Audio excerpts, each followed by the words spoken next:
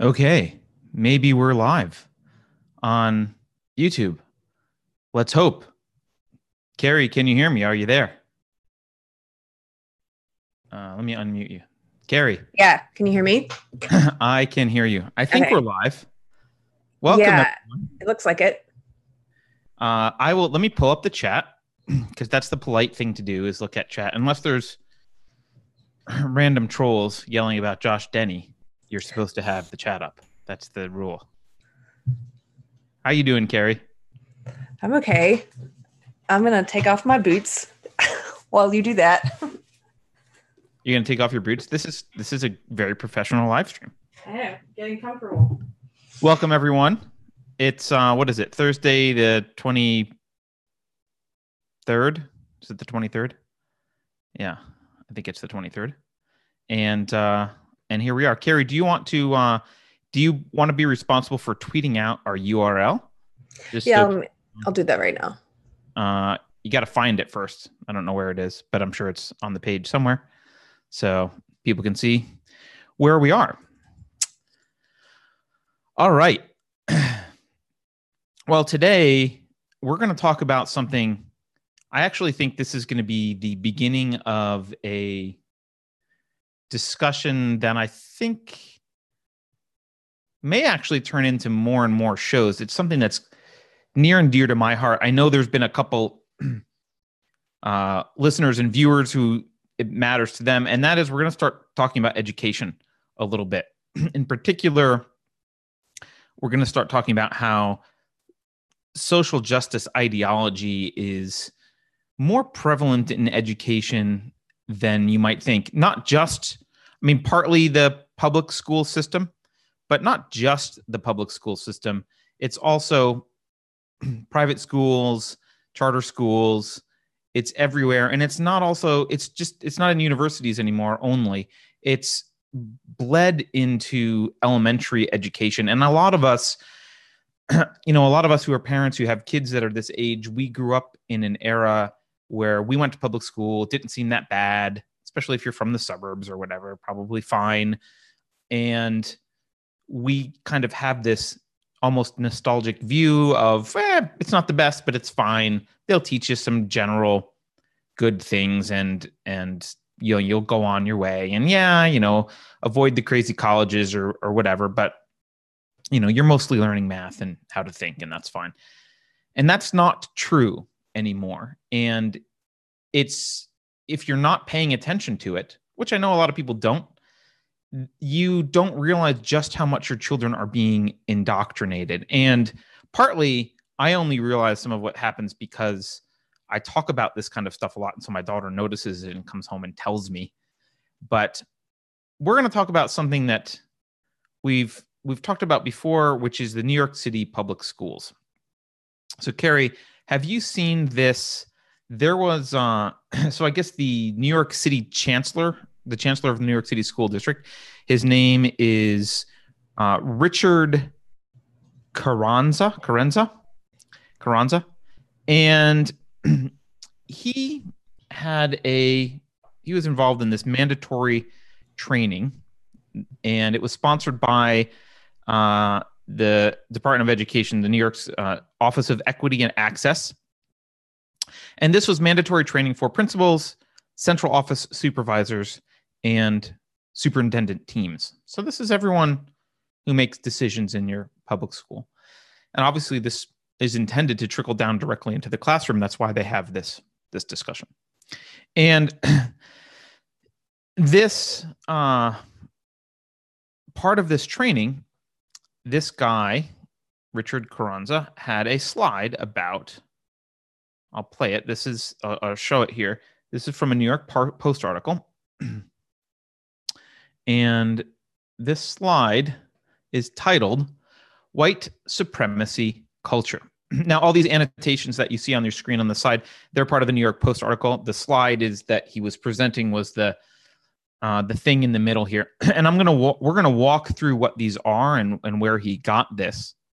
But the title of the slide says White Supremacy Culture, and he lists 14 things: perfectionism, sense of urgency, defensiveness, quantity over quality, worship of the written word, only one right way, paternalism, either or thinking, power hoarding, fear of open conflict, individualism, progress is bigger, more, objectivity, and rights to comfort. So I want to talk about these things because this is a systemic attempt to inject social justice ideology into your children. And if you're, frankly, no matter what race you are, you should worry about this. Obviously, if you're white, this is particularly disturbing to think that your child is going to go to school and be taught by people who believe that there is a white supremacy culture and that whiteness is bad. And we're going to get into But it's actually particularly disturbing I've seen Black parents express that it's particularly disturbing that their kids are going to school and being told that they're perpetual victims in a system of oppression. And yes, great point. Like I remember a news article where a Black mother objected to this in the public schools because she said, my kid is coming home and talking about what a victim he is. And that's not what I've taught him. Right. So this guy got this from a workshop pamphlet here. So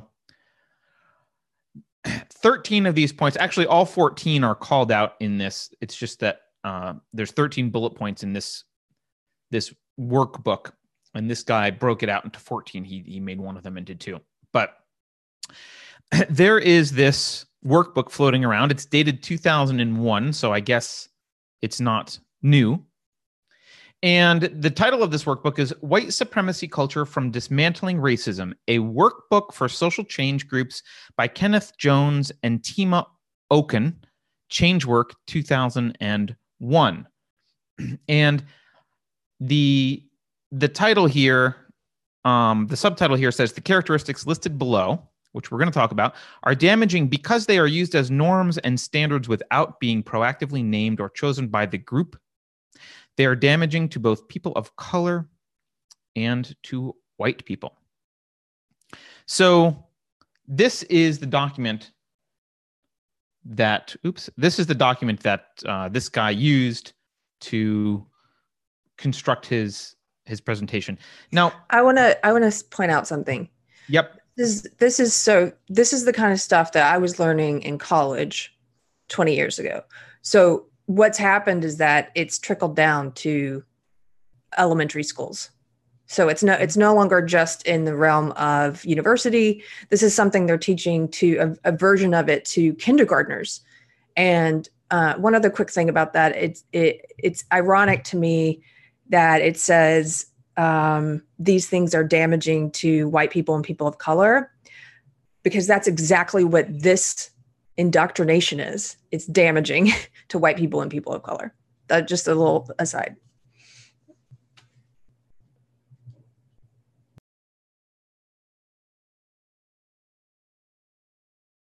Carter, I can't hear you. I don't know if anybody else can. Oops, I was on mute. Thank you for pointing that out. Great point, Carrie. I was praising you. It was all effusive praise. And you feel I want to point something else out. These 2 authors of this document, Kenneth Jones and Tima Oken. Kenneth is deceased now, but both of them are just activists. Tima, just an activist. Kenneth, as far as I can tell, just an activist. Neither one of them ever ran a company or they probably have organizational experience within activist groups, but that's it. And so if you come at this from like a company perspective, which of course I do because the private market is where most people are, and I spent my life in the private industry. And if you come at it from that perspective, some of this stuff is bizarre. But you have to realize these people have never actually worked in the private sector. And I want to say that there are, as we go through this, you'll notice that they do bring up some valid problems with some workplaces. There are some issues that they bring up. And there's a couple things I want to say about that. One is management techniques have been evolving over decades. So there are issues with management and people trying to figure out the best way to manage organizations and that kind of stuff. So that's all fine. And there's actually a few valid points about management in here. The big problem with this, though, is that it's all labeled. You got to keep this in context. This is labeled as white supremacy culture, right? This would be a much less offensive and damaging presentation if it was labeled, I don't know, questioning management techniques and how we can achieve better organizations, right? Something like that. I would still disagree with a lot of it, and a lot of it is crap, but at least it doesn't vilify an entire race. And you have to think about, as a child, think about your child. If you have a child, they probably do go to public school, many people. Your child going to public school, if they're white, being told all of these problems, all these bad things about all these things that can go wrong in organizations, or all this bad behavior, that is the label for that bad behavior is white supremacy culture. It's not even just white culture, it's white supremacy culture, which is kind of weird because it's painting all organizations as white supremacists. Like it's implying that our entire society is white supremacist, which is ridiculous. They also, by the way, use that interchangeably with whiteness. Right. Whiteness. Great point. They use it interchangeably with whiteness, right? And then, as Carrie said, imagine if you're a minority student going, you'll see that all these things are all about, like, basically minority students are too weak and stupid to deal with these things. And so this is how you have to change white supremacists in order to run your organizations. That's kind of the message here.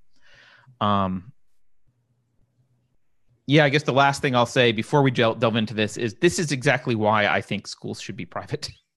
I mean, yeah, this is why schools should be privatized. You'll see that anyone who thinks about organizing schools and managing in this way, you'll see how ridiculously bloated, wasteful, pathetic, and not results-oriented this is.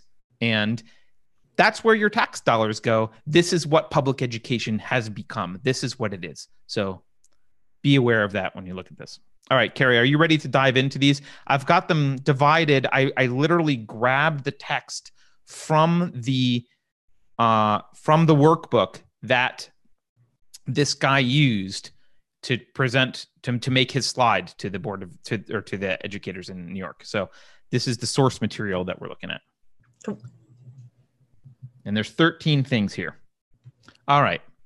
So that's the title. We read it, White Supremacy. So let's look here. Let's look through the 13 characteristics that they've listed below that are damaging and are part of white supremacy culture.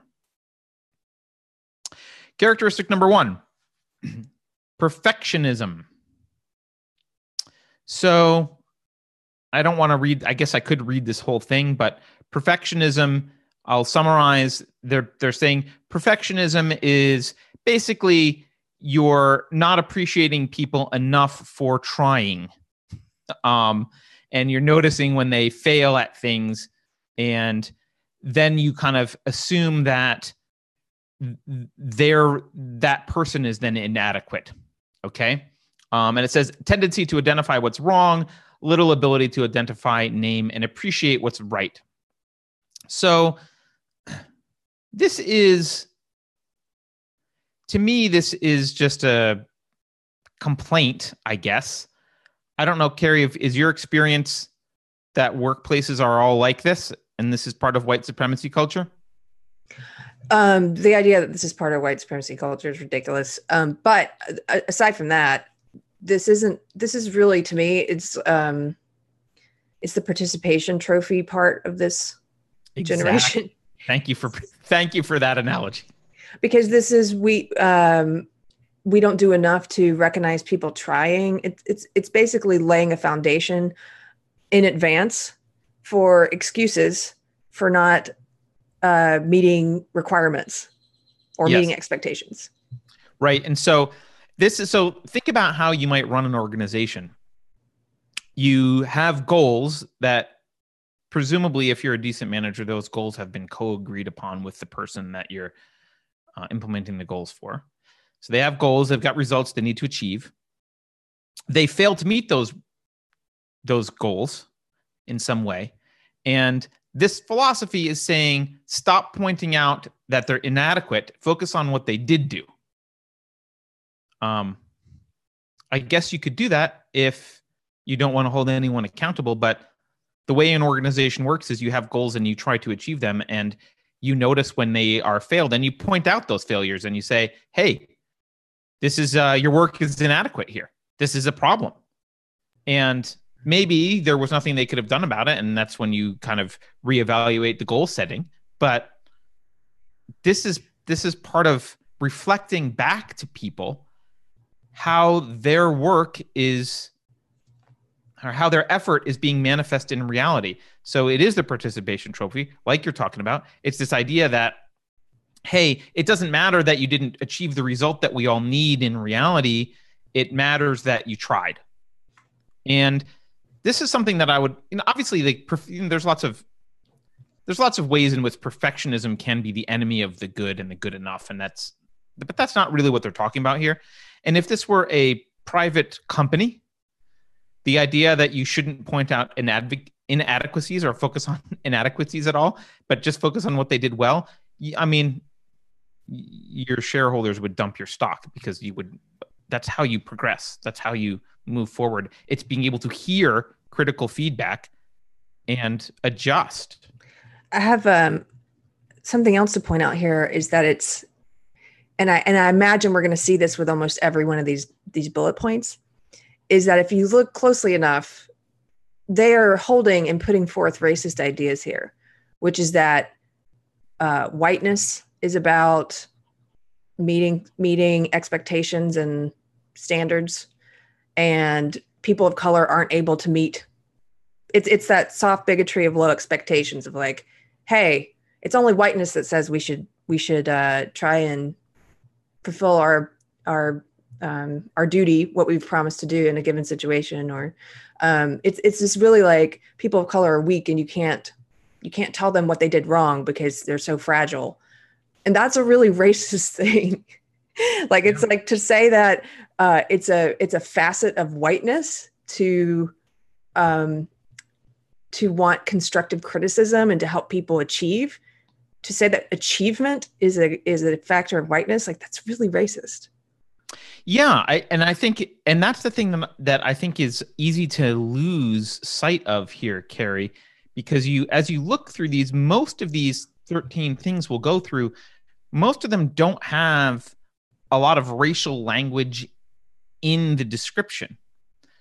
But it's important to remember context. The context here is that perfectionism is a white supremacy problem, right? And that white supremacists expect this, and people of color are hurt by this. And as they said in the beginning, white people also. But this is, they're blaming white supremacy on. They're blaming this on white supremacy. So this is an aspect. Perfectionism is an aspect of white supremacy, apparently. So, by the way, anecdotal evidence of why this is bad. It just made me think of a friend of mine who was raised by somewhat, I would say, like hippie parents. And she's told me in adulthood that they gave her positive feedback no matter what. There was never like constructive criticism. So she has no internal barometer for when something that she does is actually good or not. And she relies more heavily on outside input and opinion, and doesn't know which opinions to trust, because she said, I never had a scale to determine what was actually good and what was bad that I was doing as a kid. It was like, that's wonderful. Everything was wonderful. That's a really, I don't want to digress, but it's really interesting that you bring that up. I know someone who similarly, her parents never let her do anything competitive. And you'll see that competition is one of the things that's vilified later in this presentation. But her parents, also hippie from the 60s, her parents didn't want her to feel like she was a loser ever. So they made sure she didn't do competitive sports. They similarly praised her for everything, right? And how it actually manifests in her adult life was that she was terrified of trying anything because she had never learned, she never built up that the failure muscle. Absolutely. She never built up the ability to deal with failure. So every little thing was terrifying to her because what if she failed? And she'd never experienced failure. And oh my God, failure meant like death to her emotionally, right? And it's really, really damaging to children to try and shield them from the reality that trying isn't good enough, right? It doesn't mean that you get yelled at for trying your best and failing, but it does mean that it's a failure. We've all had failures, and embracing that is a big part of being able to be an adult. And if you don't recognize the places where you fail, you won't know how to try again in a better way and avoid those things. Right. Right. I don't know. No, it's a pain. All right, so let's go. Thanks for bringing that one up. Okay. Next. So that's one. One is perfectionism. Perfectionism is white supremacy. By the way, I'm sure someone will take that out of context. Carter saying perfectionism is white supremacy. Thank you now in advance. Thank you for taking that out of context and calling me a white supremacist. So, number 2, sense of urgency. This one made me laugh. So it says continued sense of urgency that makes it difficult to take time to be inclusive, encourage democratic and or thoughtful decision-making, to think long-term, to consider consequences. Frequently results in sacrificing potential allies for quick or highly visible results, right? Reinforced by funding proposals which promise, by the way, the phrasing of this makes it so obvious they've never been in the private sector. Reinforced by funding proposals which promise too much work for too little money, and by funders who expect too much for too little. Those terms are not used in the private sector. There's not funding proposals and funders. And it's like, I mean, yes, you kind of sometimes use those, but this is clearly people who've never been in the real world at all. So again, this sense of urgency, this is something that is part of being in a competitive real world environment where you actually need to get things done in a timely manner. Imagine being part of a private company, a publicly traded company, and being the CEO and telling Wall Street, we don't really like to have a sense of urgency. Like, okay, well, your competitor will. And good luck with that. This whole thing, Carrie, your dog is loving the conversation. This whole thing is, to me, reeks of every bad stereotype about millennials, because it's very much about coddling their own sense of their own insecurities, their own sense of adequacy. It's about telling them, hey, don't worry, you don't have to rush, you're okay, you tried, that's fine. That's what this is. So anyway, I don't know what more to say about sense of urgency other than to point out that, again, the implication here, which is racist, is that a sense of urgency is a sign of the whites. That is a hallmark of the white supremacist culture, and that people of color, the sense of urgency is somehow toxic to people of color. That people of color can't deal. I'm sorry, if you're a person of color, apparently you just can't deal with the sense of urgency. You are too pathetic to deal with a sense of urgency. That's going to get cut. That's going to get taken out of context. Of course, it's going to get taken out of context. So one quick thing about that, and this may come up later. I haven't looked at this in a while, but I think it's somewhat related to there are actual college professors who are now arguing that that students shouldn't have to be on time, because being on time is a function of whiteness, and the other, what was the other one? Oh, they should have a limited amount of time to take tests. So by the way, if you are a white supremacist, you kind of have to love this, right? Because it's racist. Well, but also you kind of have to be like, oh, like whites are the only ones with like that can live up to a sense of urgency and perfectionism. Like, this is praise for whiteness, basically. And it's, just really they share a lot of the same underlying beliefs. They are racists. I mean, we can argue about that. They share racist beliefs. Yeah. I don't know. By the way, I'm liking Andrew Beckman is saying maybe we can stop calling them activists and start calling them racists. Can we have a conversation about that? Because Carrie and I had a disagreement over the title of this show. Carrie, I want to call them racists and you don't. Well, that's the correction I just made while you were reading Andrew's comment. I accidentally called them racist and then was like, no. So here's why I don't like calling people racist. And I try to avoid it even when I feel like they're pushing racist agendas. Because the moment you've called them that, it cuts off all discussion. It's like you've made them an other and you're no longer talking about what beliefs they hold. You're talking about them as a person. And so... Yeah, but are we trying to have a discussion with this guy?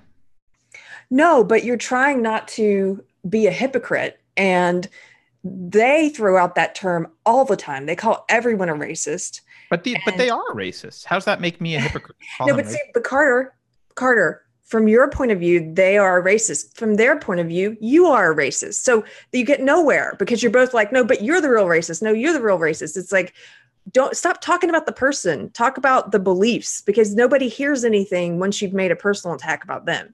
There's actually a progressive... We're not talking to them, right? So when we say they're racist, we have to tell people in the world, your kids are being taught by racists. That's not an argument. That is an assertion. Now we have to back it up with argument by demonstrating that they're racist with logic and reason and arguments. I mean, you can do that. I don't think we have to. I think we can say what they're being indoctrinated with racism. I don't need to attack this guy who put this together to do that. Why not? Because I think it shuts down people listening, and not just. No, it doesn't. Who would it shut down? Because some people are sick of reading about who's a racist, who's not a racist. Like, there are people who get turned off by that. I don't like it when people attack the person rather than the ideology. I'm not innocent of it. I've done it myself. And especially in the third person like this about a public figure, I've absolutely done it. I tried very hard not to do it in a face-to-face conversation with someone. No, I'm just explaining why I try not to. I get it. I think it's a strategy. I think it's like a tactical disagreement. Well, really quickly, let me plug this. We can put this in the comments because this is something I agree with from an SJW. Jay Smooth. He's a YouTuber, or used to be. I don't think he really does much anymore on YouTube, but you can go find his old videos. He's got a video and it's from an SJW to SJWs, and it's really good. And it's talking about, hey, if you do want to have meaningful change, like basically, I think the video is called How to Tell Someone They're Saying Something Racist or Doing Something Racist Without Calling Them a Racist. It's a really good video. And I don't even agree with him on most things, but I do that. No, I agree. If I was sitting down with people who were SJWs pushing this ideology, I wouldn't lead the discussion by saying you're racists. Okay, good. Well, at least we agree on that. I'm not talking to those people. I'm talking to regular people who have got their kids in school, and I want to shock them into saying, by the way, those people teaching your kids, they're fucking racist. That's what they are. Wake up and pay attention to what they're being taught, because they're being taught by racists, right? Maybe there's a little shock value there, but it's true. Anyway, by the way. And I'll be there softening the edges. I know. Yeah. He doesn't mean it.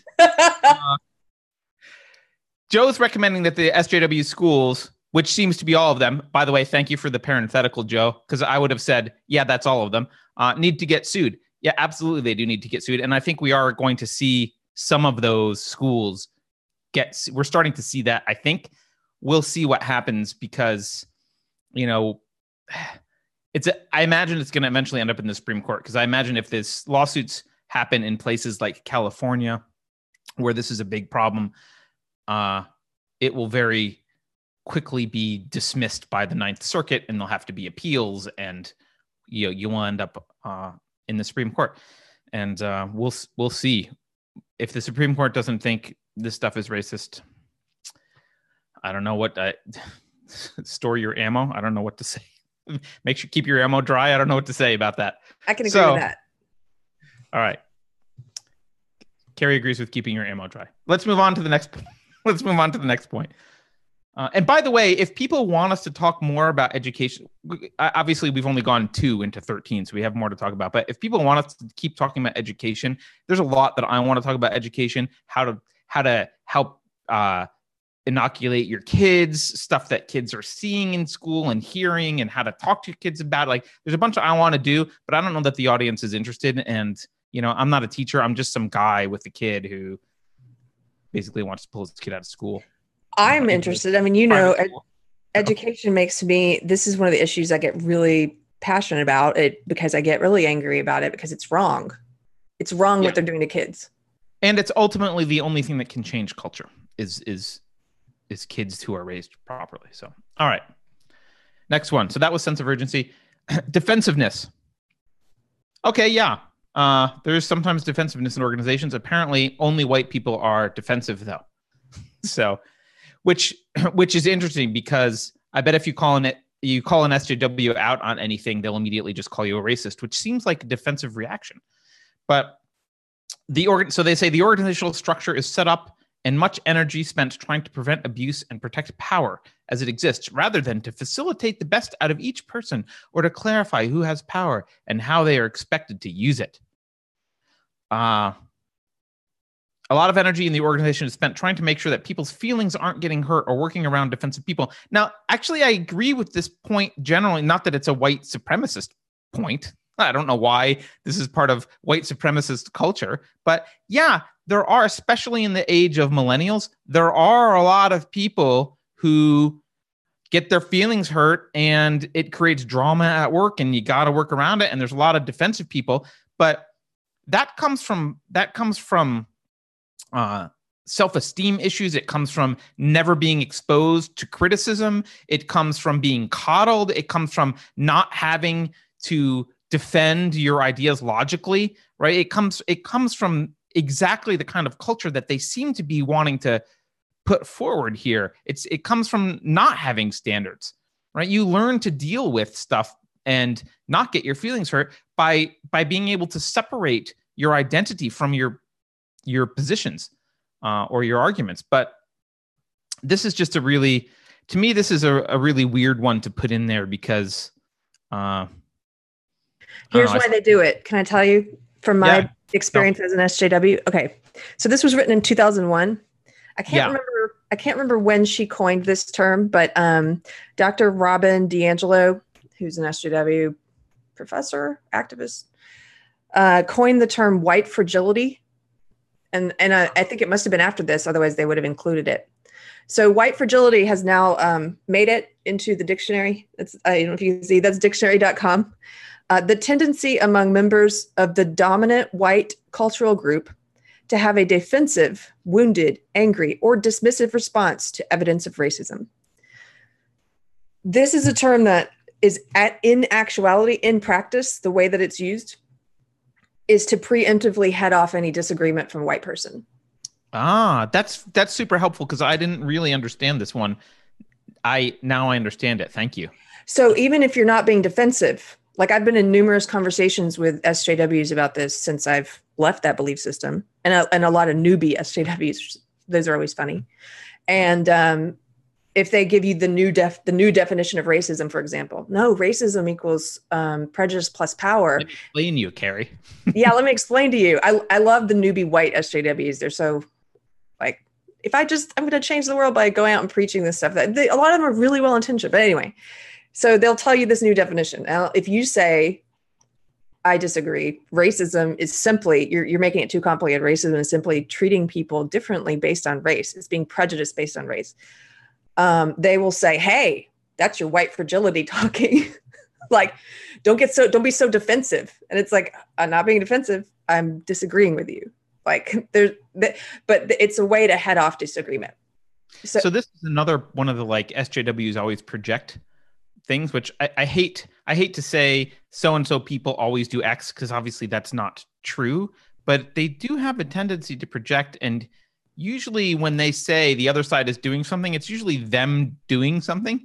And I would say that's an example of this like massive fragility. Like, don't question anything we're saying. And if you do, you're being defensive. It's like, well, yes, that's you being fragile and defensive. And if you keep talking to these people calmly, which I encourage people to do, to try and talk calmly and without contempt, they will show their emotions very quickly, and they will get really angry and call you angry. Or they will get really defensive and call you defensive. And it is I see projection, it's not limited to SJWs, but it's massive within the SJW movement. Yeah. By the way, Keith says, I know a couple where the girl is out hugging some new person they met and the guy is in the motorhome loading the shotgun. Keeps things balanced. It's a great balance, Keith. Right. I'll go load my shotgun. Also, someone pointed out faireducation.org. They just won part of their legal case. I haven't seen that, so we'll have to look at that and maybe dive into it. Maybe we'll try and get someone on the show about that. So thanks for pointing that out. And finally, I just like reading the comments. I enjoy talking to our audience. So Joe says a large part of the problem is that parents are obviously unaware of the extent to which their kids are being brainwashed. Yeah, I would say that's most of the problem, right? And they do need to be made aware, which is why I want to use triggering language like racist. But they need to be made aware because I don't think they are. Most parents assume that the school has the best interest of their children at heart, and people tend to just kind of project and assume that other people are similar to them in their thought process. And so, you drop your kid off and you figure the teachers are kind of like you, but know some more stuff about, I don't know, American history or whatever it is they're teaching.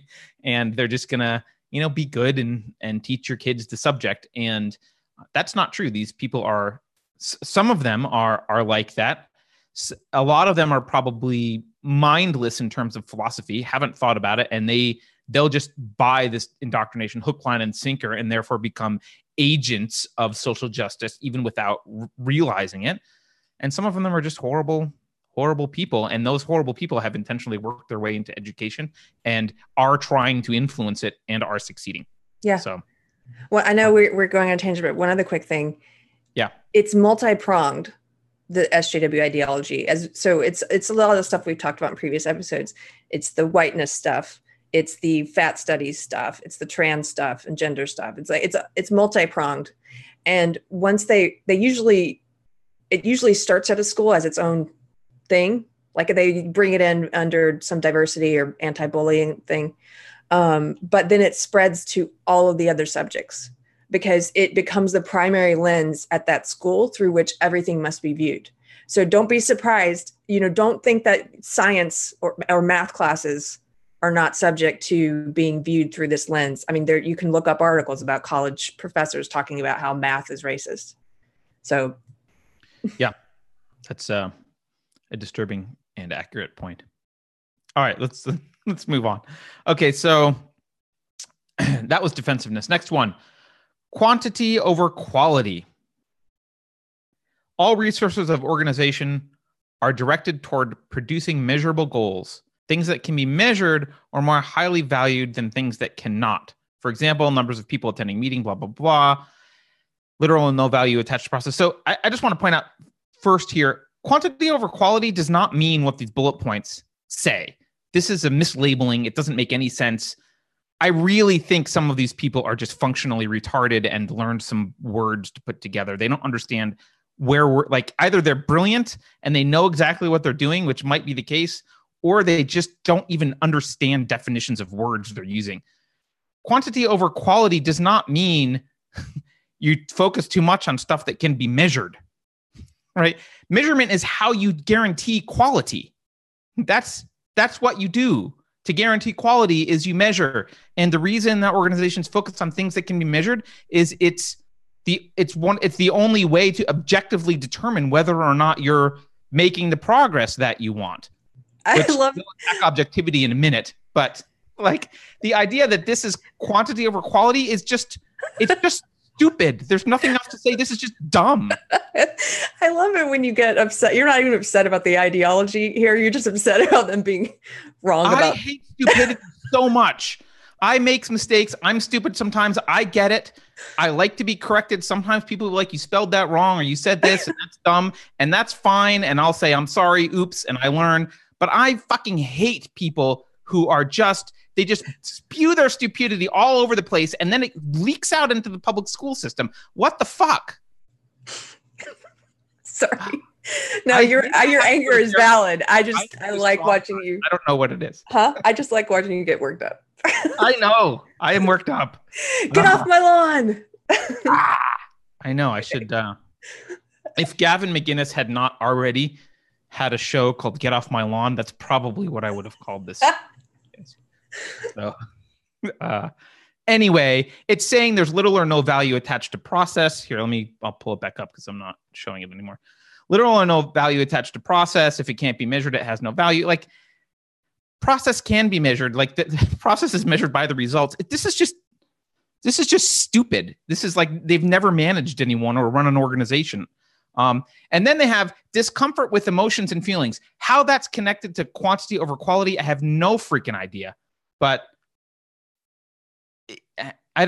what does that even mean? We have discomfort with emotions and feelings?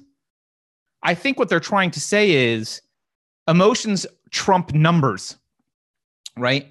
And this is, again, so insulting to people of color, right? This is like saying, look, only white people. So let's just back up for a minute. Why do you measure things? Why do you use logic? Why do you use reason? Well, because logic and reason are how you construct a model of the world that correlates to reality. There's a fucking deer on my front lawn. Sorry. How cool.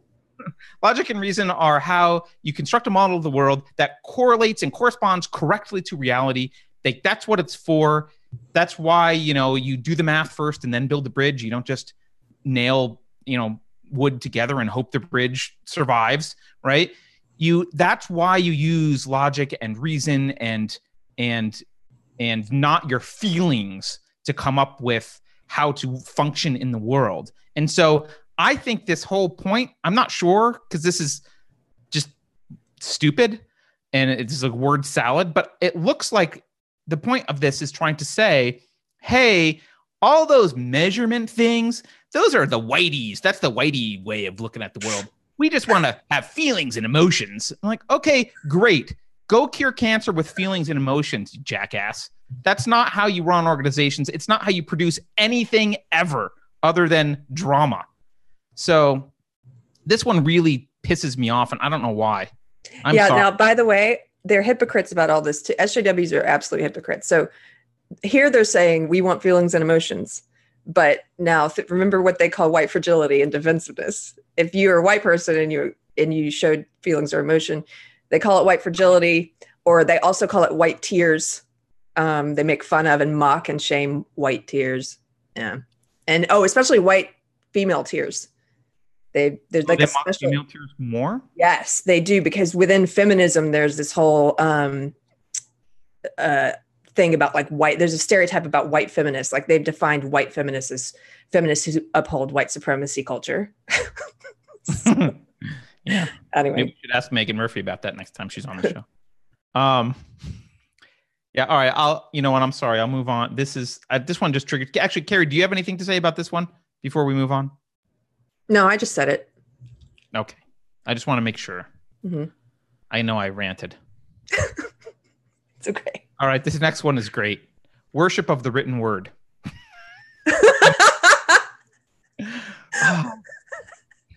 I'm glad I didn't refresh my memory of this before you brought it, because it's apparently really... only white people can read and write. There we go. Hey, little kid, I'm sorry. I don't know. You don't even bother to take English because you don't appear to be white. So I don't really expect you to be able to master the written word at all. That's a white person skill. So yeah, only the whiteys can come into the English class. God, how do these people not see how racist and horrible they are? I was just saying, I'm glad that I didn't refresh my memory of these bullet points beforehand, because it's nice to see them and just have that is just hilarious. I read these beforehand, obviously, but I wasn't as emotional. I don't know why. I'm like so emotional now that I'm talking about it. And actually, hold on, let me back up. So according to this, Carrie, you are not allowed to have discomfort with emotions and feelings. So my emotions are now an argument. So I hate this. End of discussion. Yeah. Anyway, so worship of the written word. So first of all, they're using the word worship. It's a condescending word to use, right? The written word is important for two reasons. Well, probably more than two, but I can think of two right off the top of my head. One is the written word can be more carefully considered and it's edited. So when you write something down, you can be more precise and more clear with what you mean to say. Because when you speak extemporaneously, you often make mistakes or you're not very precise in your language. And the written word can be written down, communicated to another person, edited, and made to be precise. This is why you have requirement specifications documents and all those kinds of things, because the written word in like an engineering context, the written word turns into software, which computers can't deal with innuendo and feelings. And so that's one reason the written word is important. Another reason is organizations need to archive knowledge. You can't just have, this is not a Native American tribe sitting around the campfire trying to pass stories from one generation to another. If you have an organization, you cannot rely on the same people being in your organization for 100 years or more, or however long you want your organization to continue. So you have people coming in and out, you hire new people, people leave, you expand, and you need institutionalized knowledge. And one of the ways that institutionalized knowledge is captured, in fact, one of the primary ways that institutionalized knowledge is captured is through the written word. The written word is extremely valuable. It's part of what built civilization generally. And I'm not just talking Western civilization, I mean civilization. And to argue that worship of the written word, first, is something bad, and second, is a white supremacy thing, is both evil. It's an evil argument to make because it's anti-intellectual, and it's racist because it implies that, hey, the written word favors white people more than it favors non-white people, which, my wife speaks many more languages than I do. She's way better at the written word than I am, and she's not white. This is like I don't have to cite examples of non-white people who are brilliant with language, but apparently to these people we do. It's incredibly racist. It's incredibly condescending towards people of color. And again, this is all about denigrating achievement, and it's all about denigrating trying to do better and master something. See, the written word, it reminds me of actually a conversation I had today. I was talking to this guy we're hopefully going to have on Deprogrammed at some point, Samuel Say. And he's a Christian writer, and he's got a website called Slow to Write. And we were having a conversation about the podcast, and he said, yeah, I wanted to talk to you first because when I write, the written word is great because I can take my time with it and make sure I'm articulating myself very clearly and helping people to understand me better. Whereas talking, you've got to communicate those thoughts much more quickly, and you're more likely to maybe not put forth the best argument or to put forth what you're trying to say in a really articulate manner. So again, you're right. It's there's something wrong with the way they use the word worship. It's not worship. It's acknowledging the power of the written word and being useful in helping people to understand each other clearly, and in the company or something. Yeah, it's like that's documentation. That's documentation so that you know that you're all on the same page and you're not playing a game of telephone. Well, I was told this and you were told this, and and there's nothing in writing. Right. I mean, that's I don't even know. Yes, I don't know what more to say about that. By the way, Good Parent points something out. She. I don't know if it's a he or she. I think I know who Good Parent is, but I'm not going to assume. Z says, wasn't this lecture done using written words? Actually, yes. And it wasn't actually originally a PowerPoint. I turned it into a PowerPoint. It was actually a PDF. So even more of a written word. And he or she or Z points out that we can just disregard it, which is We don't want to worship this document. I think that is the right response. That's the healthiest response yet. That's a great response. So, all right, there's the written word. Let's look at the next thing. Paternalism. I'm sorry. The idea that the people who treat non-white races as children are now going to turn around and criticize our society and white people apparently for being paternalistic is rich to me. But let's take a look at that. So they say paternalism, but they don't really talk about that. This is all about power. Decision-making is clear to those with power. Those with power often don't think it's important or necessary to understand the view, but those with power understand the blah, blah, blah. Those with power, those without power. This is Carrie, you talked about how power is primary. It's central. Yeah. If you learn nothing else about SJW ideology, learn this, because this is the core. They believe that the best way to view the world is through a lens of believing that we are all competing groups, competing on the basis of identity and power. So it is a new form of Marxism. Marxism was the same, except it's about class, these groups based on class. This is, I call it neo-Marxism, but it's what I call SJW ideology. They believe that the best way to view the world is like everything is a conflict and a power struggle between these identity groups. And they don't define power in the traditional way. They define power only by what groups you're in. Right. And actually, power itself, I think, is a sloppy word, because I actually hate the word power in this context, because there is a distinct difference between social power and employment power and like actual government power, right? So let's just separate them for a minute. The government has power over me in that they can shoot me and throw me in jail if I disobey with their rules. That's pretty physical, real power, right? An employer would have power over me, but not in that sense, right? They could fire me, or they could say, you can only have this job if you do X, Y, and Z, or you have to whatever. Okay. But there's some reciprocal power. Like I could say I quit unless you give me a raise. I've got a little power. It's a mutual relationship. It's voluntary. Is there quote power?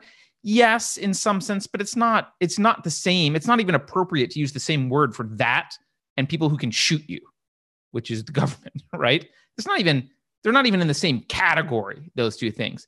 And similarly, like you could argue that my daughter has power over me because I love her and I'm a dad and I'm easily swayed and like she can just, manipulate me because she's a kid. Like she has that kind of power over me. I have other kind of power over her. So I hate the word power here because it's so sloppy that it's not clear what is meant.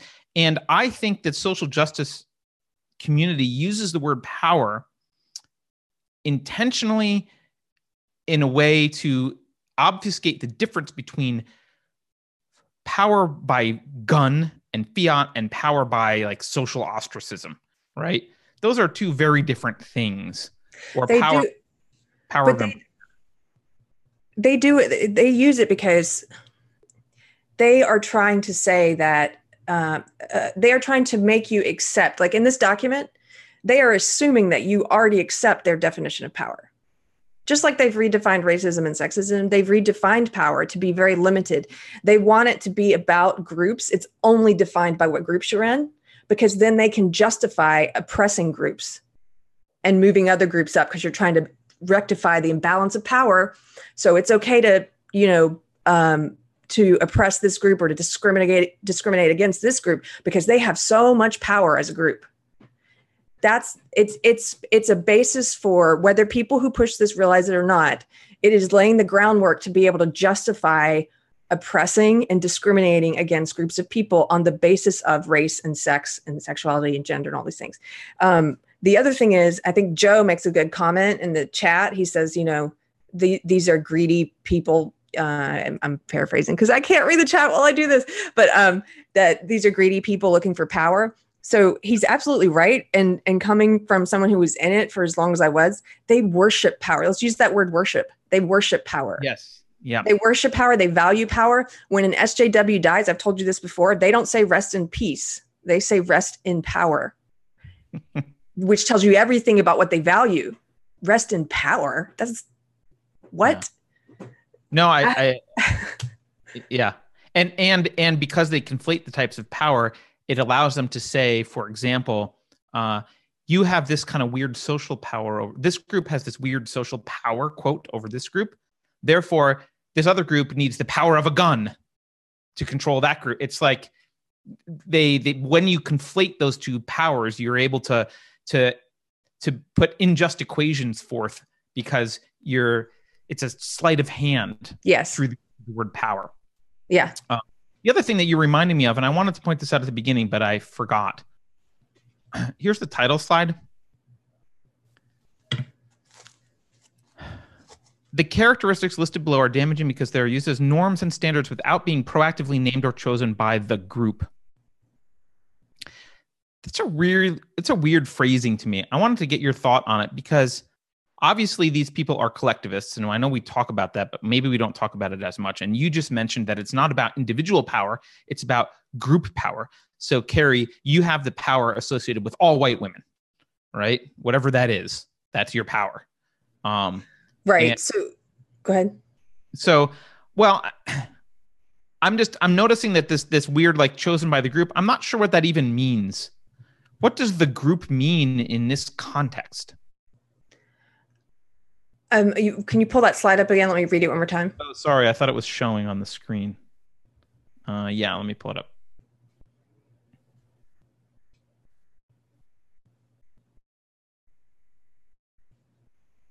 You can see it now. Okay.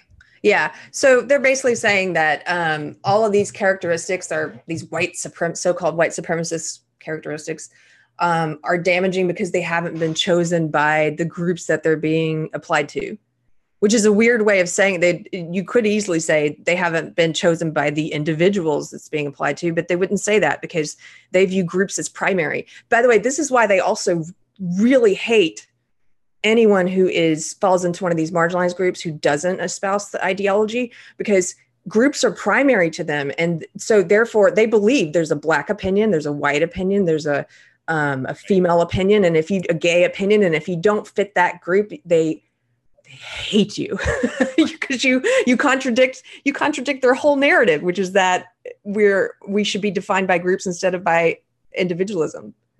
Yeah. And yeah, individualism. We'll talk about because they actually get to individualism as a problem. But yeah, I bet they do. I want to point out that groups don't choose. There is no such thing as a group decision, group choice, group. Like, we use that terminology, but metaphysically, people choose. Groups can vote through mechanisms to, like, make a decision. They can, kind of agree and have mechanisms, but fundamentally, choice is uniquely individual. It's something you do in your mind. You make a choice, right? The group 51% of the group may vote to do something. That's not the group making a choice. That's just, for some reason, they've adopted these rules and they're following these rules. And this is, but fundamentally, like, metaphysically, the group, it doesn't make a choice. People make choices.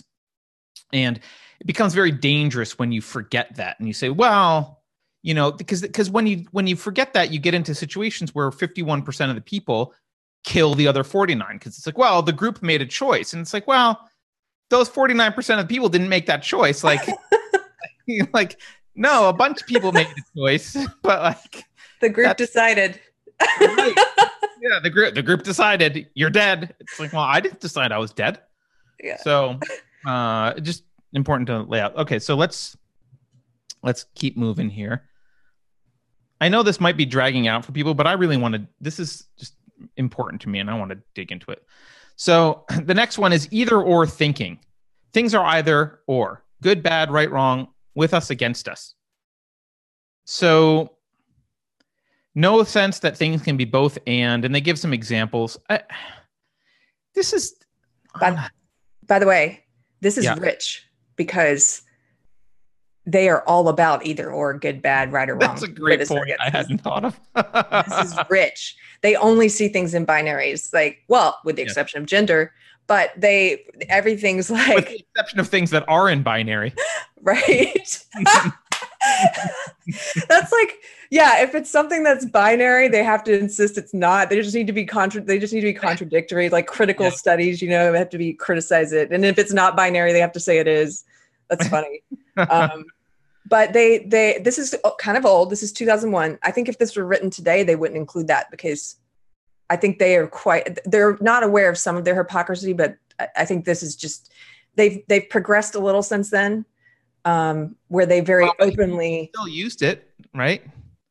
He used it, but who knows how he got into these things, into the specifics. I don't know. But my point is they have overwhelmingly embraced especially since Trump's election, the SJW part of the left has just gotten really like, you're with us or against us. That's why they feel comfortable calling more than half the country Nazis, because they're like, if you're not one of us, you're a Nazi. Right.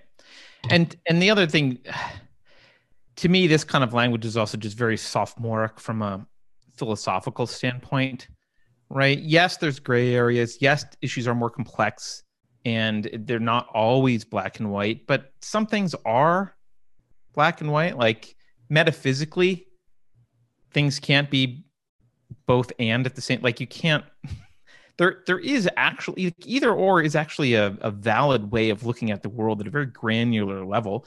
Yeah, once you build upon that, things get more complex and it's not either or. But, at a very simple level, we talked about abortion this morning, right?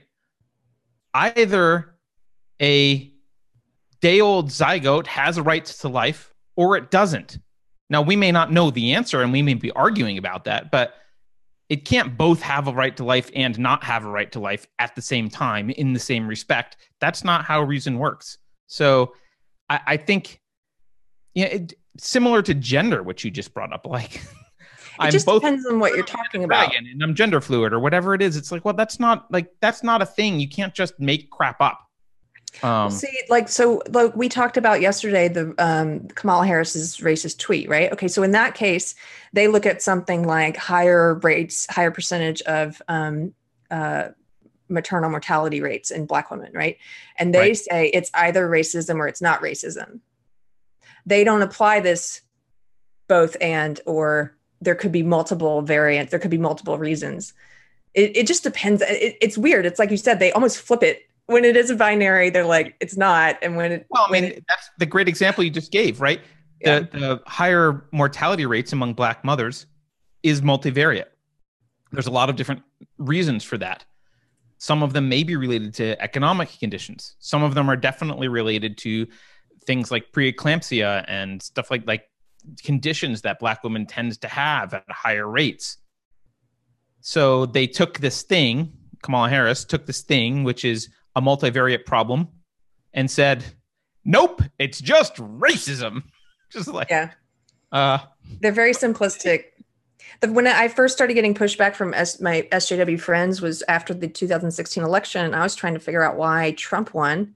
And I started posting some different types of articles and stuff. And I got smacked down immediately with, no, he won because of racism and sexism, period. Like it's either racism and sexism or it's not. You have those two options. There's no other reason why he won.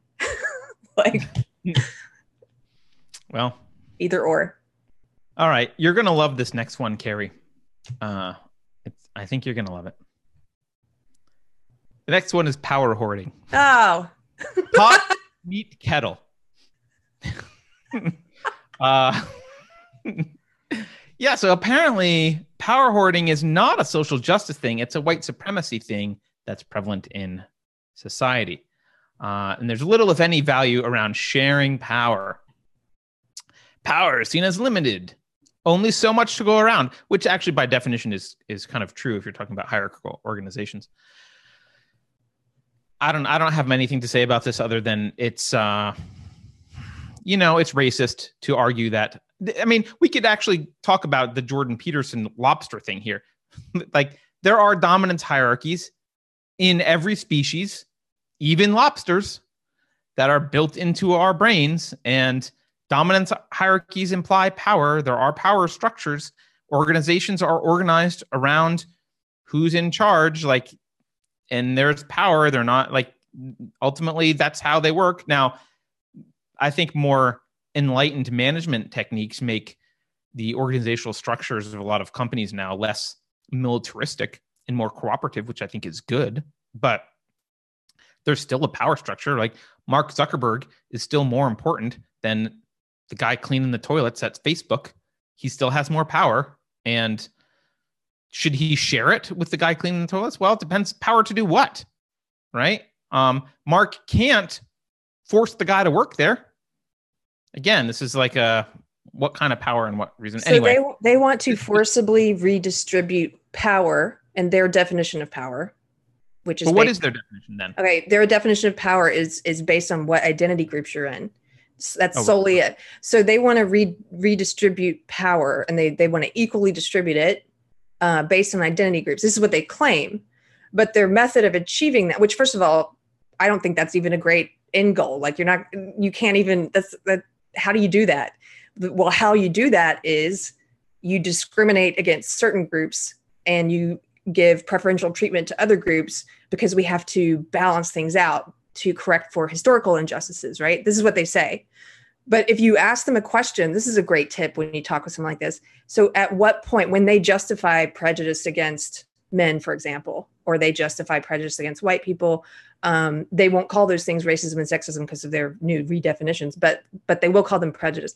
If you ask them, so at what measurable end goal are we going to say all prejudice is wrong again? Like, how do we roll this back? At what point can we say, oh, power's been redistributed equally? Like, at what end goal and then how do you teach an entire generation that you just taught that it's okay to be prejudiced because that's what you got to do to correct things? Well, how do you unteach that?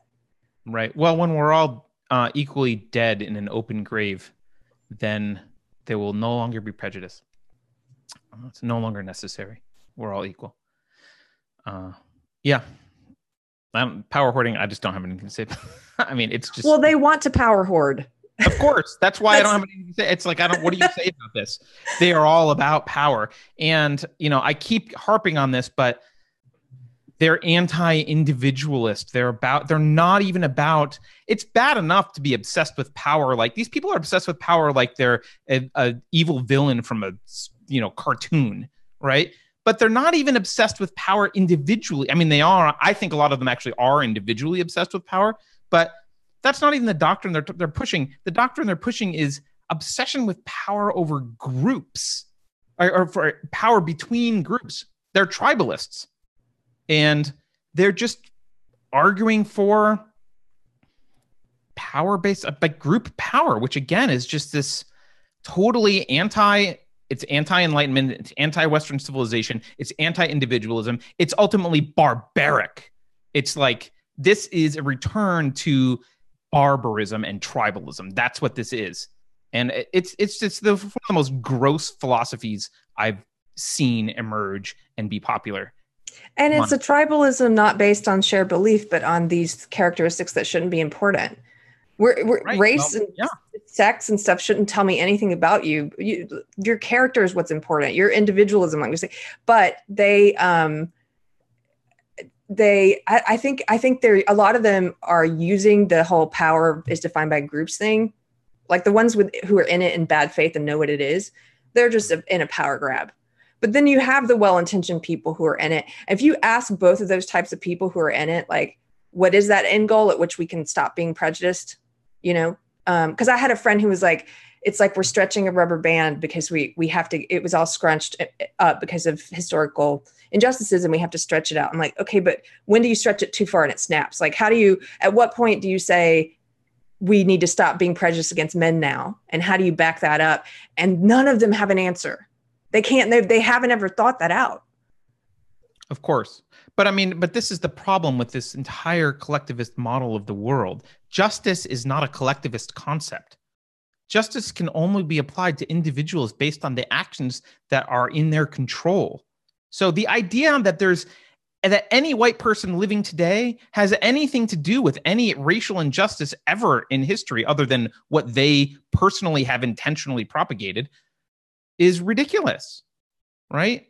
It's this idea that we need to make up for slavery is evil. It's an evil, destructive, nihilistic idea, and it can't ever be achieved because plenty of black people had slaves that weren't in the Western world. The Muslim slave trade was huge. I've talked about this before. Slavery was a human institution in every culture, everywhere, through all of civilization. Sorry, all pre-civilization.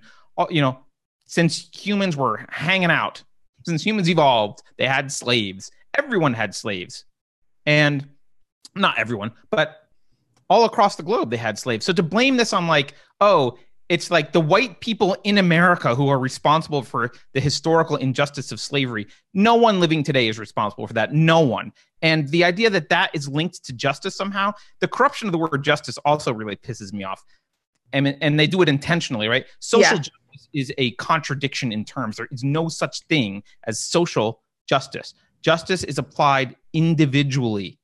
You can't have social justice unless you've got collective mentality of people don't matter. People are just fodder. The groups matter. The optics matter, but individuals don't matter. And that is the vile ideology of collectivism, which killed 100 million people last century. Yeah. So you're right. They want to make individuals culpable for the sins of whatever identity groups they're in, and not even the modern day sins, but historical ones. But it's such a weird thing because, you would think logically, if you're actually against racism, you would be pushing the idea that people are individuals. You can't judge them by group. They're not culpable for anything except what they've done. They're responsible for themselves, and you can't judge them on the basis of skin.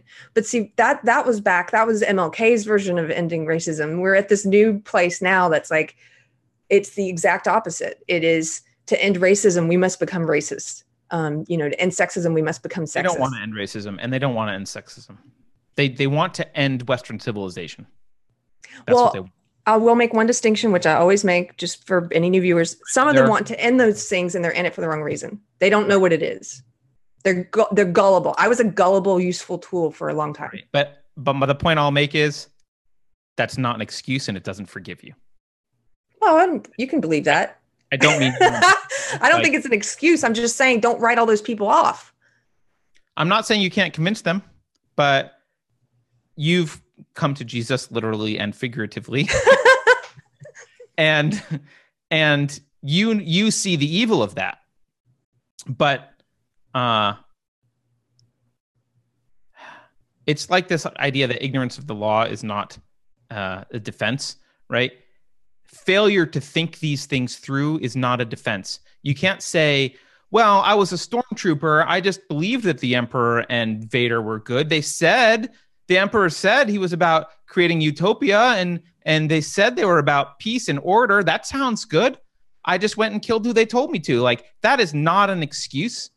And I'm not saying that you attack those people and confront them by calling them racist or anything else, but I am saying that they need to slowly have the wool pulled off of their eyes so they can see that they are part of a system and an ideology that is racist and that is not. Well, I think that you get there with those people who are well-intentioned, by acknowledging the shared goal that you have with them, which is that you're both against racism and sexism, and acknowledging that they're well-intentioned and they're against those things. And then you go from there to helping them understand why all this stuff they've been indoctrinated with is a really elaborate way of justifying the very things that they're against, and manipulating them and manipulating their good intent to actually push the stuff they're opposed to. Yeah, they're being used. Yeah. Right. Yeah, I would agree with that. Okay. Next one. Fear of open conflict. This is particularly odd to me, Carrie. Can you explain this? Because, you've got the social justice expertise there embedded in your brain. To me, on the outside, it seems like the social justice warriors who are afraid of open conflict, as long as, and unless that is them throwing bricks at people they don't like, but they certainly like. So this thing, let me read it a little bit for people who are just listening. But people in power are scared of conflict and try to ignore it or run from it. There's emphasis on being polite, equating the raising of difficult issues with being impolite, rude, or out of line. I mean, this to me just looks like straight up projection. Yeah, so this is another word that came after this that they've since defined and added to their lexicon is tone policing. I'm sure you guys may have heard of that. Can you define it? Because I don't think it's obvious. So tone policing is if I say something to you that's like, as an SJW, if I say something that's really over the top, rude and offensive, like if you look at some of the Evergreen College video footage, you'll see an example of this where the students are in the hallways screaming at some of the professors or the college president and calling them all manner of names and just behaving in a horrible way.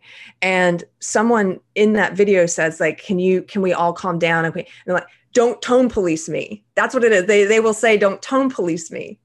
And it's a way of refusing it's an absolute preemptive way of refusing to engage in a civil way, refusing to engage in civil disagreement. It's a justification for ad hominem attacks.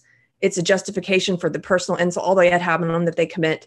It's a justification for vile behavior on their part. Because if you say that's really vile, then they say you're attempting to tone police. Okay. Most of their words are words that they use to stop disagreement and just end the conversation. It's a way of if they say the word, it's like a magic word, and then they're right and you're wrong. Like, I don't know if that makes sense. I tried to, but no, I think it does. I mean, again, like most of these, this is a unidirectionally applied concept. So the people that are on the other side of social justice are not allowed to tone police. Right. But of course, the social justice warriors are allowed to tone police all they want. In fact, they can even say, what's the thing that you say? Like, I have too many spoons. What's the I don't have enough spoons. I don't have enough spoons to deal with you. Like, I don't even have to, it's too much work for me to even have to explain to you why you're wrong. So like they can they have like the ultimate tone police themselves. Yeah. They don't want to be tone policed. Here's a fun thing to do is when you're in a discussion with them, you can try and point out that they're being hypocrites without calling them a hypocrite. And like, because then they're not going to listen. But if you're in an argument and they commit one of their SJW sins, it's kind of funny to say like if they're a man and they're lecturing me about how I'm wrong, it's like, wouldn't you say that you're mansplaining right now? Like, I don't believe you are, but wouldn't you say that? Or like, wouldn't you say that you're tone policing me right now? Right. Because it forces them to try it. It's a moment of that cognitive dissonance where it's like they have to deal with that question and they don't know how. They just get angry after that. What happens? Sometimes they get angry, yes, but other times, if there are people watching, like if it's an interaction on social media, you can get them to come down from that high horse a bit and actually engage. It's rare, but it's happened to me occasionally. Okay. We only have a few more left, Carrie.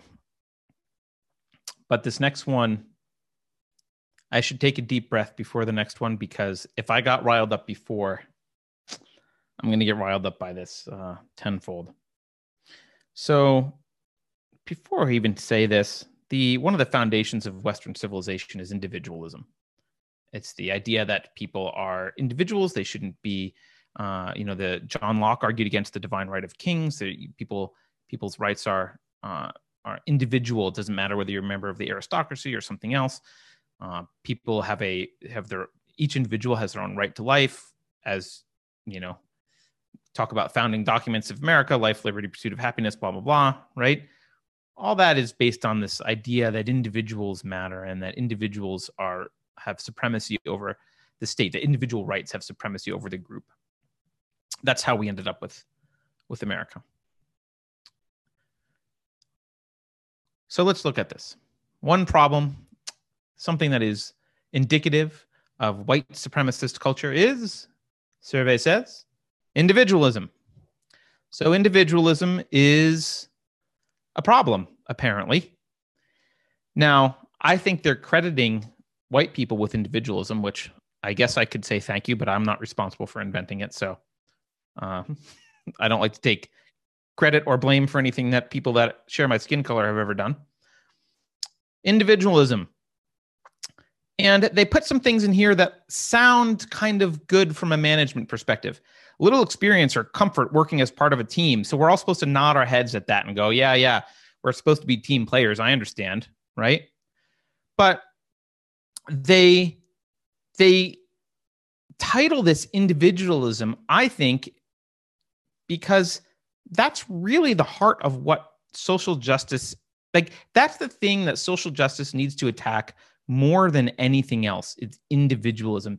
Individualism is just like it's, I would say, one of the foundations for Western civilization, because it is one of the foundations. So let me back up.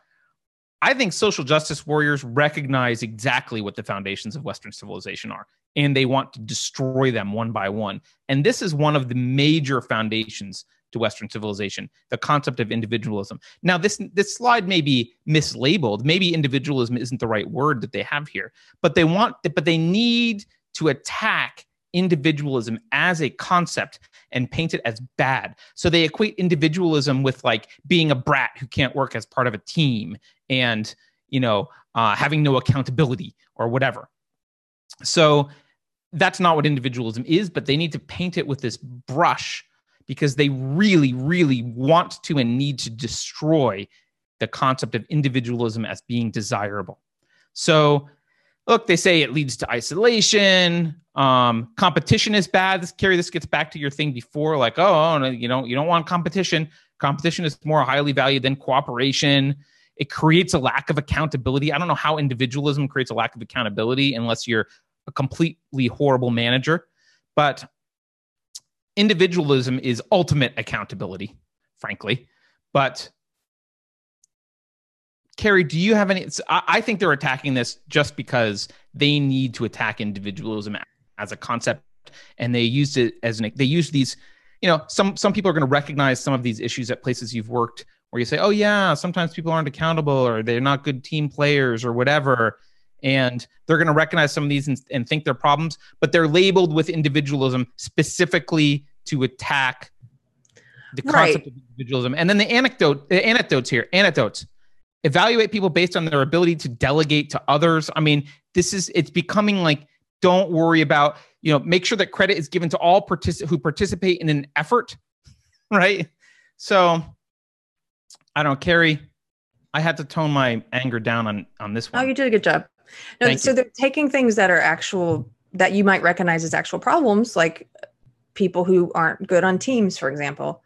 But they're using that to pad this section because it's hard to attack individualism.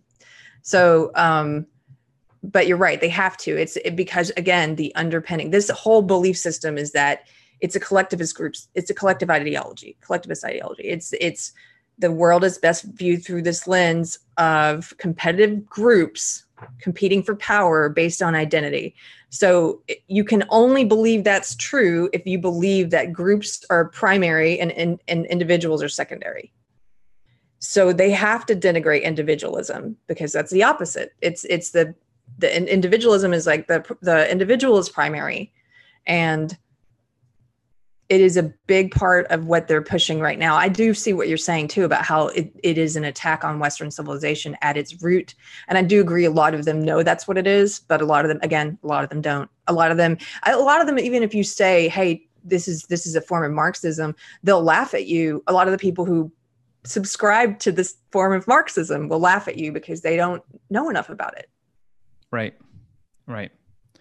Well, the next one is an attack on capitalism, basically. Again, I think a lot of the socialists and social justice warriors have a grade school understanding of capitalism anyway. So, but this is the grade school attempt to tear down capitalism, which is progress is bigger and more. So this is their like, hey, you don't have to grow and expand as an organization. That's not helpful. Instead, we should be using seventh generation thinking. Seventh generation thinking, for those who don't know, is a concept. I think it was an Native American Iroquois concept where they would, before they made decisions about what to do, they would consider the impact 7 generations later, right? Which is, I guess, a fine factor to weigh in, but certainly not it kind of presupposes that you know anything about what 7 generations later will be. Let's do some quick math. Figure the average age at which you have a child. What's a generation? 25 years, 30 years? Let's say it's 25 years, right? So if it's 25 years, 7 generations later is 175 years later. 175 years ago, trying to predict what you did, like anything you did having an impact, is a little bit arrogant and ridiculous. There's no way you could possibly predict that. So I'm not against long-term thinking, but this is kind of this weird, this is a very, so how do I want to say this? The socialist, which is wrapped up in a lot of environmentalism, and like a lot of environmentalists are just, they're watermelons, right? They're green on the inside and red on the inside, or green on the outside and red on the inside, right? So they're just pushing socialism and Marxism, as you mentioned, and the way to do that, they can't make an argument that anything will be better in your lifetime or your kid's lifetime or your grandkid's lifetime. Instead, they do this weird like nature worship thing where they're like, well, I know that if we do this thing now, it's going to have a bad impact 7 generations from now on, a tree squirrel. And like, you don't know that. This is a stupid way to think. And I think I think they know this is a stupid way to think. They don't worry about 7th. If they were worried about 7 generations later, they would worry about, I don't know, unfunded liabilities and printing money and going into massive debt as a nation to fund all the things that they want. So, and they would worry about how to roll back prejudice that they've endorsed now. Right. So they don't think about any of this. They're just using this to kind of tear down what they view as capitalism. They think capitalism is just like their idea of capitalism is like the guy from the Uncle Mr. Pennybags or whatever his name is from Monopoly, like smoking his cigar and counting his gold. Ha ha ha! We need to expand the railroad. That's their idea of capitalism because they're stupid. But this is, they're like, oh, progress isn't always good, right? They say that, but of course, they also push legislation that requires innovation and progress and stuff. They're like, oh, all energy should be renewable and environmental. We don't know how to achieve that. Well, you'll figure it out. It's like, well, how do you think we figure it out? Through innovation and building and getting bigger and like progress. So they rely on all of the tools of capitalism and all the results and products of capitalism, and yet try and undermine it with this. So I don't think there's anything particularly.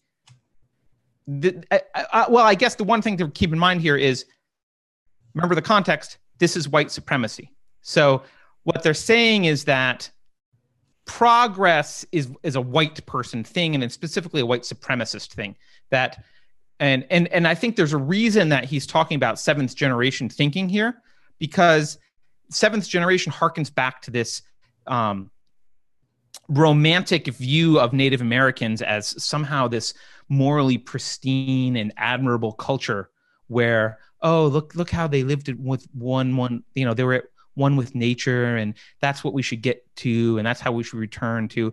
If you want to go be one with nature and live like the Iroquois did, go ahead. But the rest of us would like running water. So this is they have this, it's really, they're so childlike. They have this childlike admiration for ways of life that they couldn't survive a week in, possibly not even a day. But they have this admiration like, oh, the Iroquois were so wise. Yeah, they were great. The Iroquois were fucking awesome. That's why they're like, yeah. You're an old man yelling at the clouds. Polio. Good job. All right, should we look at the? Yeah, let's do the Gary, next sorry. one. No, I'm good. One's almost just as bad. The next one's actually worse. The next What's the next one? The next one is just as bad as individualism. The next one is objectivity. Oh my gosh. This is that reason and logic are white man's tool of oppression. Can I say something here first? Being objective. I need to take it. I need to go breathe into a paper bag. Okay. So this is the part of when people talk about how this is a new form of Marxism that's wedded to postmodernism. This is an example of how they're wedded. And it's hard for it to make because none of this makes sense. But postmodernism, which is like everything's equal, every idea is equally valid. There is no objectivity. There is no objective truth. There's nothing that we can agree on. Logic and reason we should not use. That's the postmodernist part. It's wedded to this, I think, because this is what allows them to. This is like their ace in the hole. This is their final card. Like if they play all the other cards on you, your male privilege card, if they call you, you say you're tone policing, if they're white fragility, if they've used all these cards, this is like their ace in the hole of like, at the end of the day, they can say, well, there is no such thing as objective truth. We don't need to argue in logic or reason. If you use logic and reason to point out why this is a bad ideology or why it's actually a racist and sexist ideology, then they will say that your very tools, the tools of logic and reason, are themselves tainted by white patriarchal society, and you can't use those things. So this is the crazy part of the ideology. Well, so let's there's a nuance here. Let's point it out, right? So by the way, I do agree with you, and it is, you can call it postmodern philosophy. There's a lot of like the deconstructionist, Derrida did a whole bunch of stuff here. Like there's a bunch of crazy. The reason that people laugh at philosophers, modern day philosophers, is because my concept of modern day philosophers is like a bunch of guys sitting around smoking pot wondering if the ceiling exists, right? It's ridiculous stuff. If you read most of modern philosophers, they're just so patently ridiculous that no one could take them seriously. And they make these arguments that like objective reality doesn't exist and blah, blah, blah, and they sit around and say absolutely nothing useful for actually living in society and, make these weird arguments that, logic doesn't exist, but I'm going to try and logically prove that logic doesn't exist. And objective reality doesn't exist, but I'm assuming that it does because I assume that when I say a word, you know what it means because there's a shared objective reality. Like it's just self-destructive, self-imploding, childish, just deranged arguments coming from philosophers who are worshipped, like philosophers who are, considered great philosophers, great thinkers, right? And this is why people think philosophy is a load of crap, because a lot of modern philosophy is a load of crap. The problem is, I don't think they did base a lot of this on, so they do adhere to those philosophies. And the postmodernists do have that horrible philosophical foundation, but I think it is their ace in their sleeve. I agree with you, but they're afraid to really say it directly. So let's look at this slide once again, just for a second.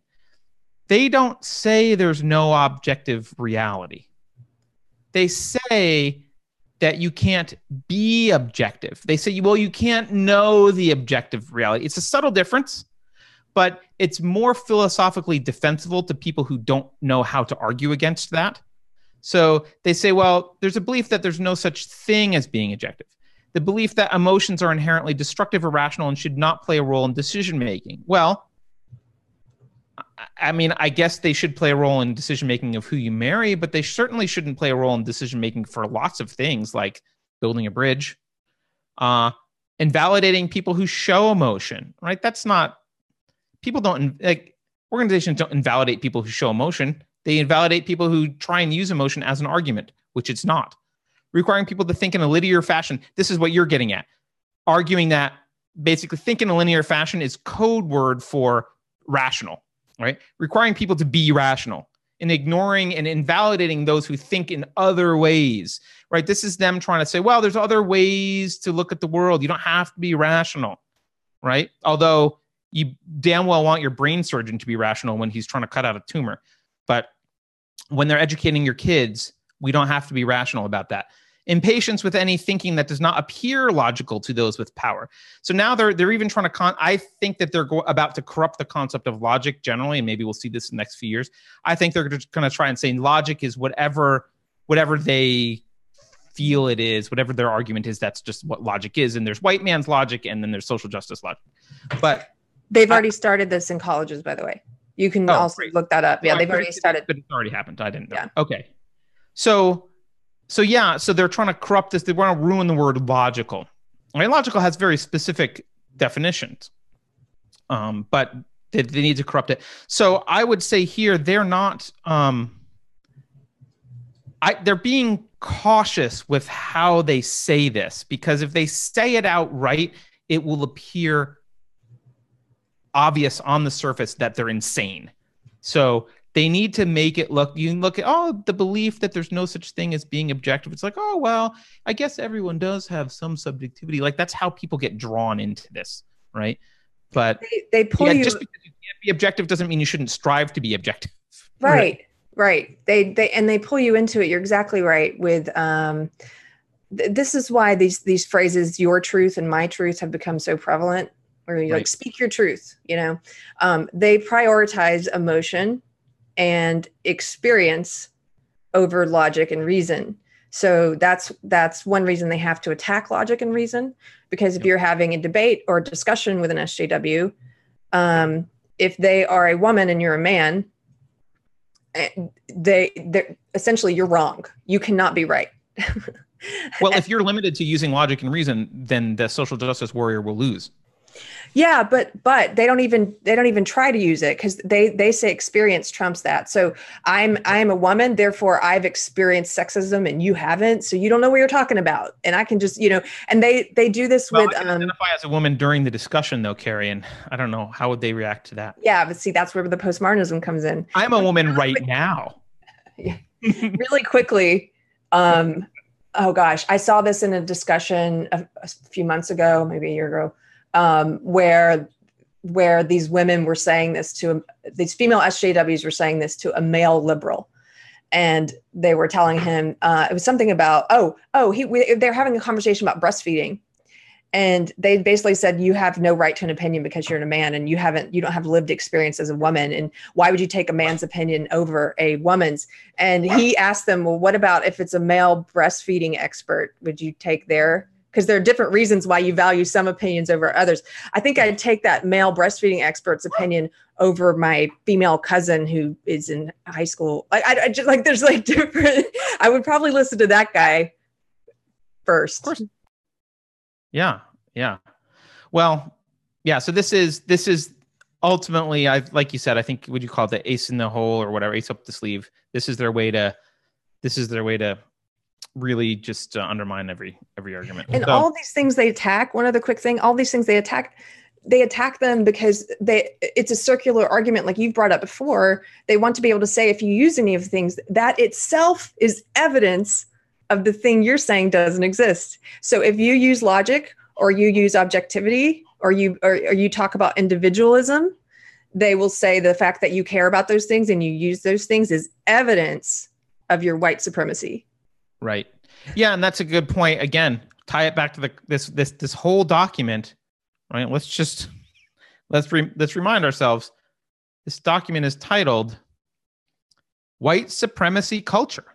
So, and it says these characteristics are damaging. These are white supremacy culture characteristics. So, again, if you are a person of color,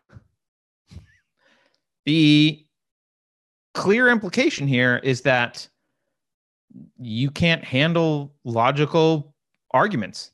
You need to be able to stamp your feet and whine and show emotion, or you'll never get anywhere, because logic is just too tough for you. too hard. Only white people can be logical. God, this is so racist. I don't even. And make no mistake, this happens to be about race, but they have these about everything.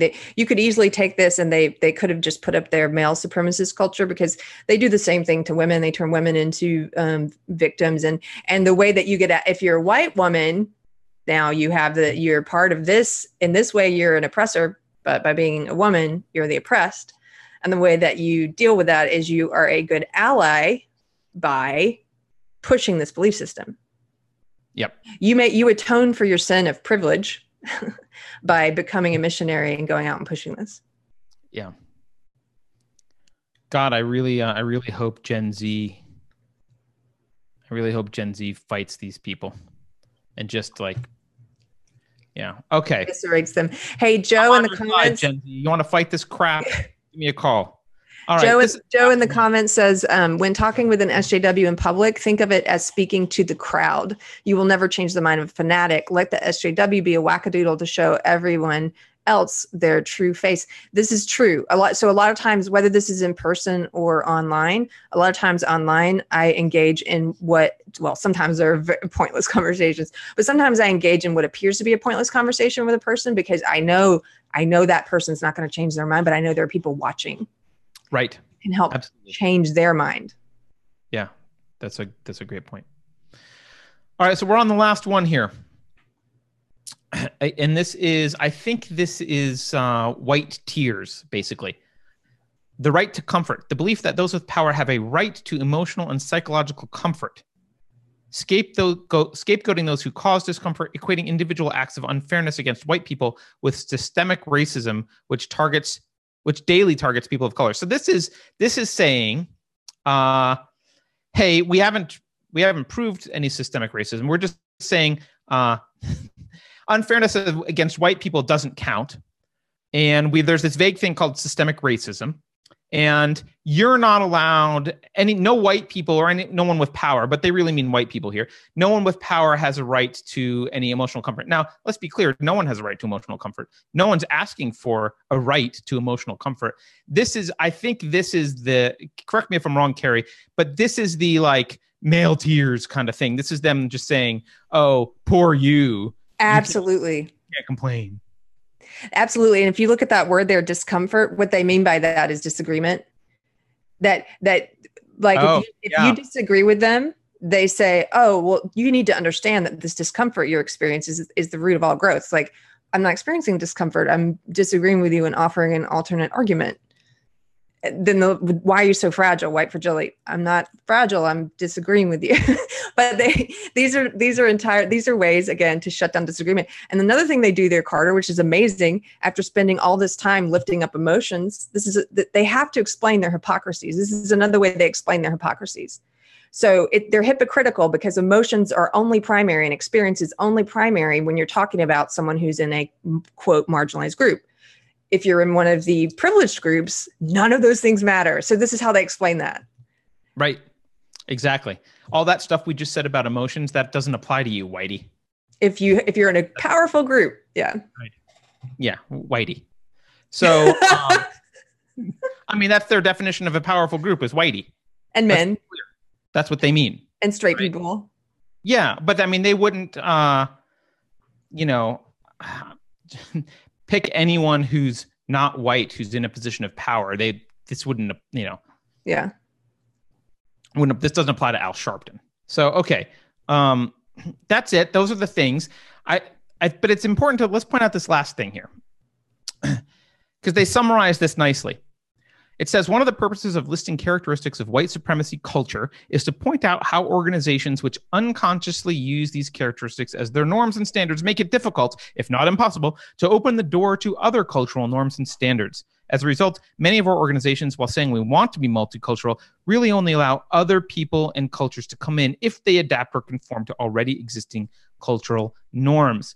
So the point I want to make about that, Carrie, is the blatant racist condescension they have towards anyone who's not white.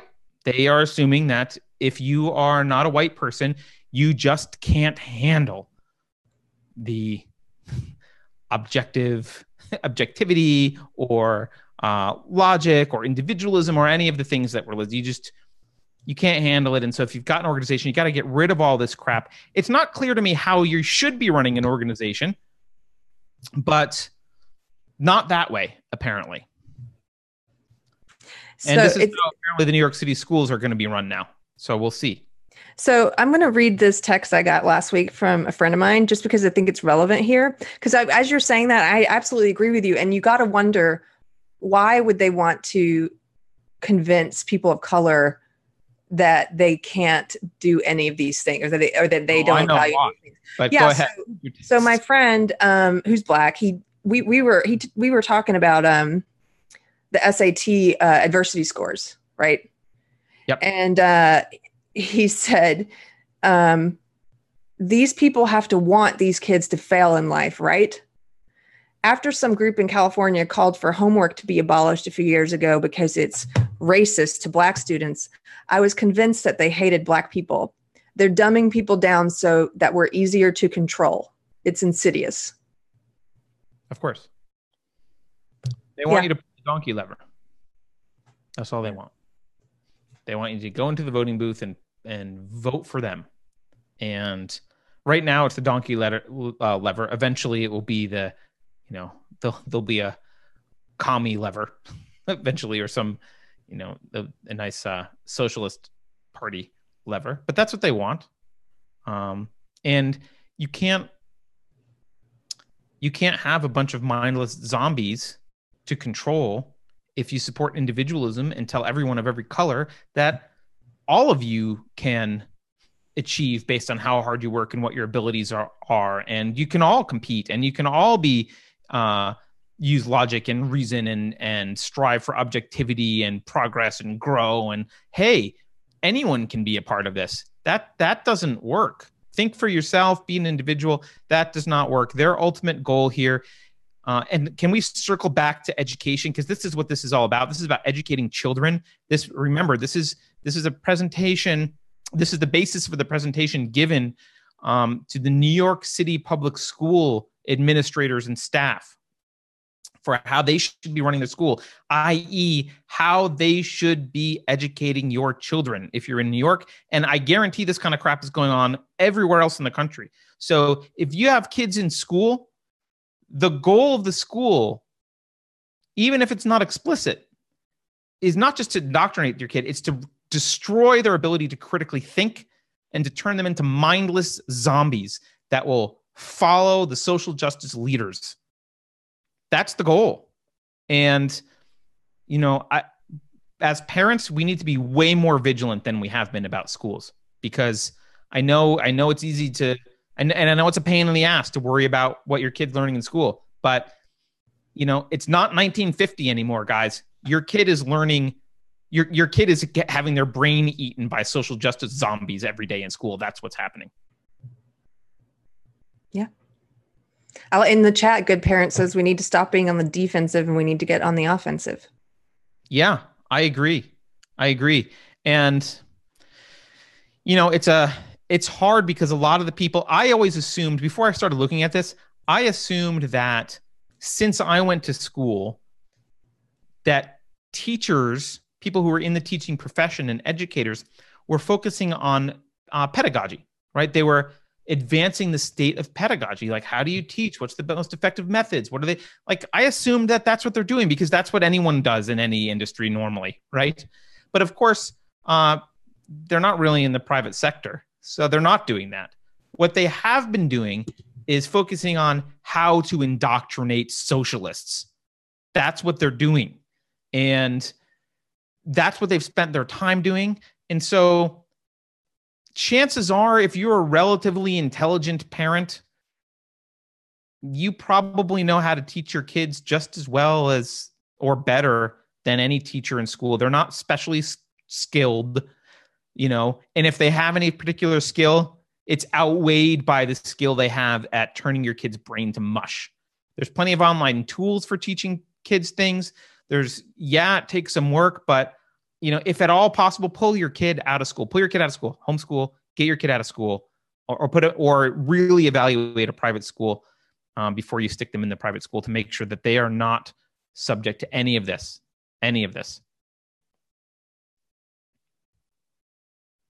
That's the end of my rant, Carrie. I think that's a good rant to end on. With dogs over there? I know we've been 2 hours now, so I've got an appointment. I know, with but the bathroom.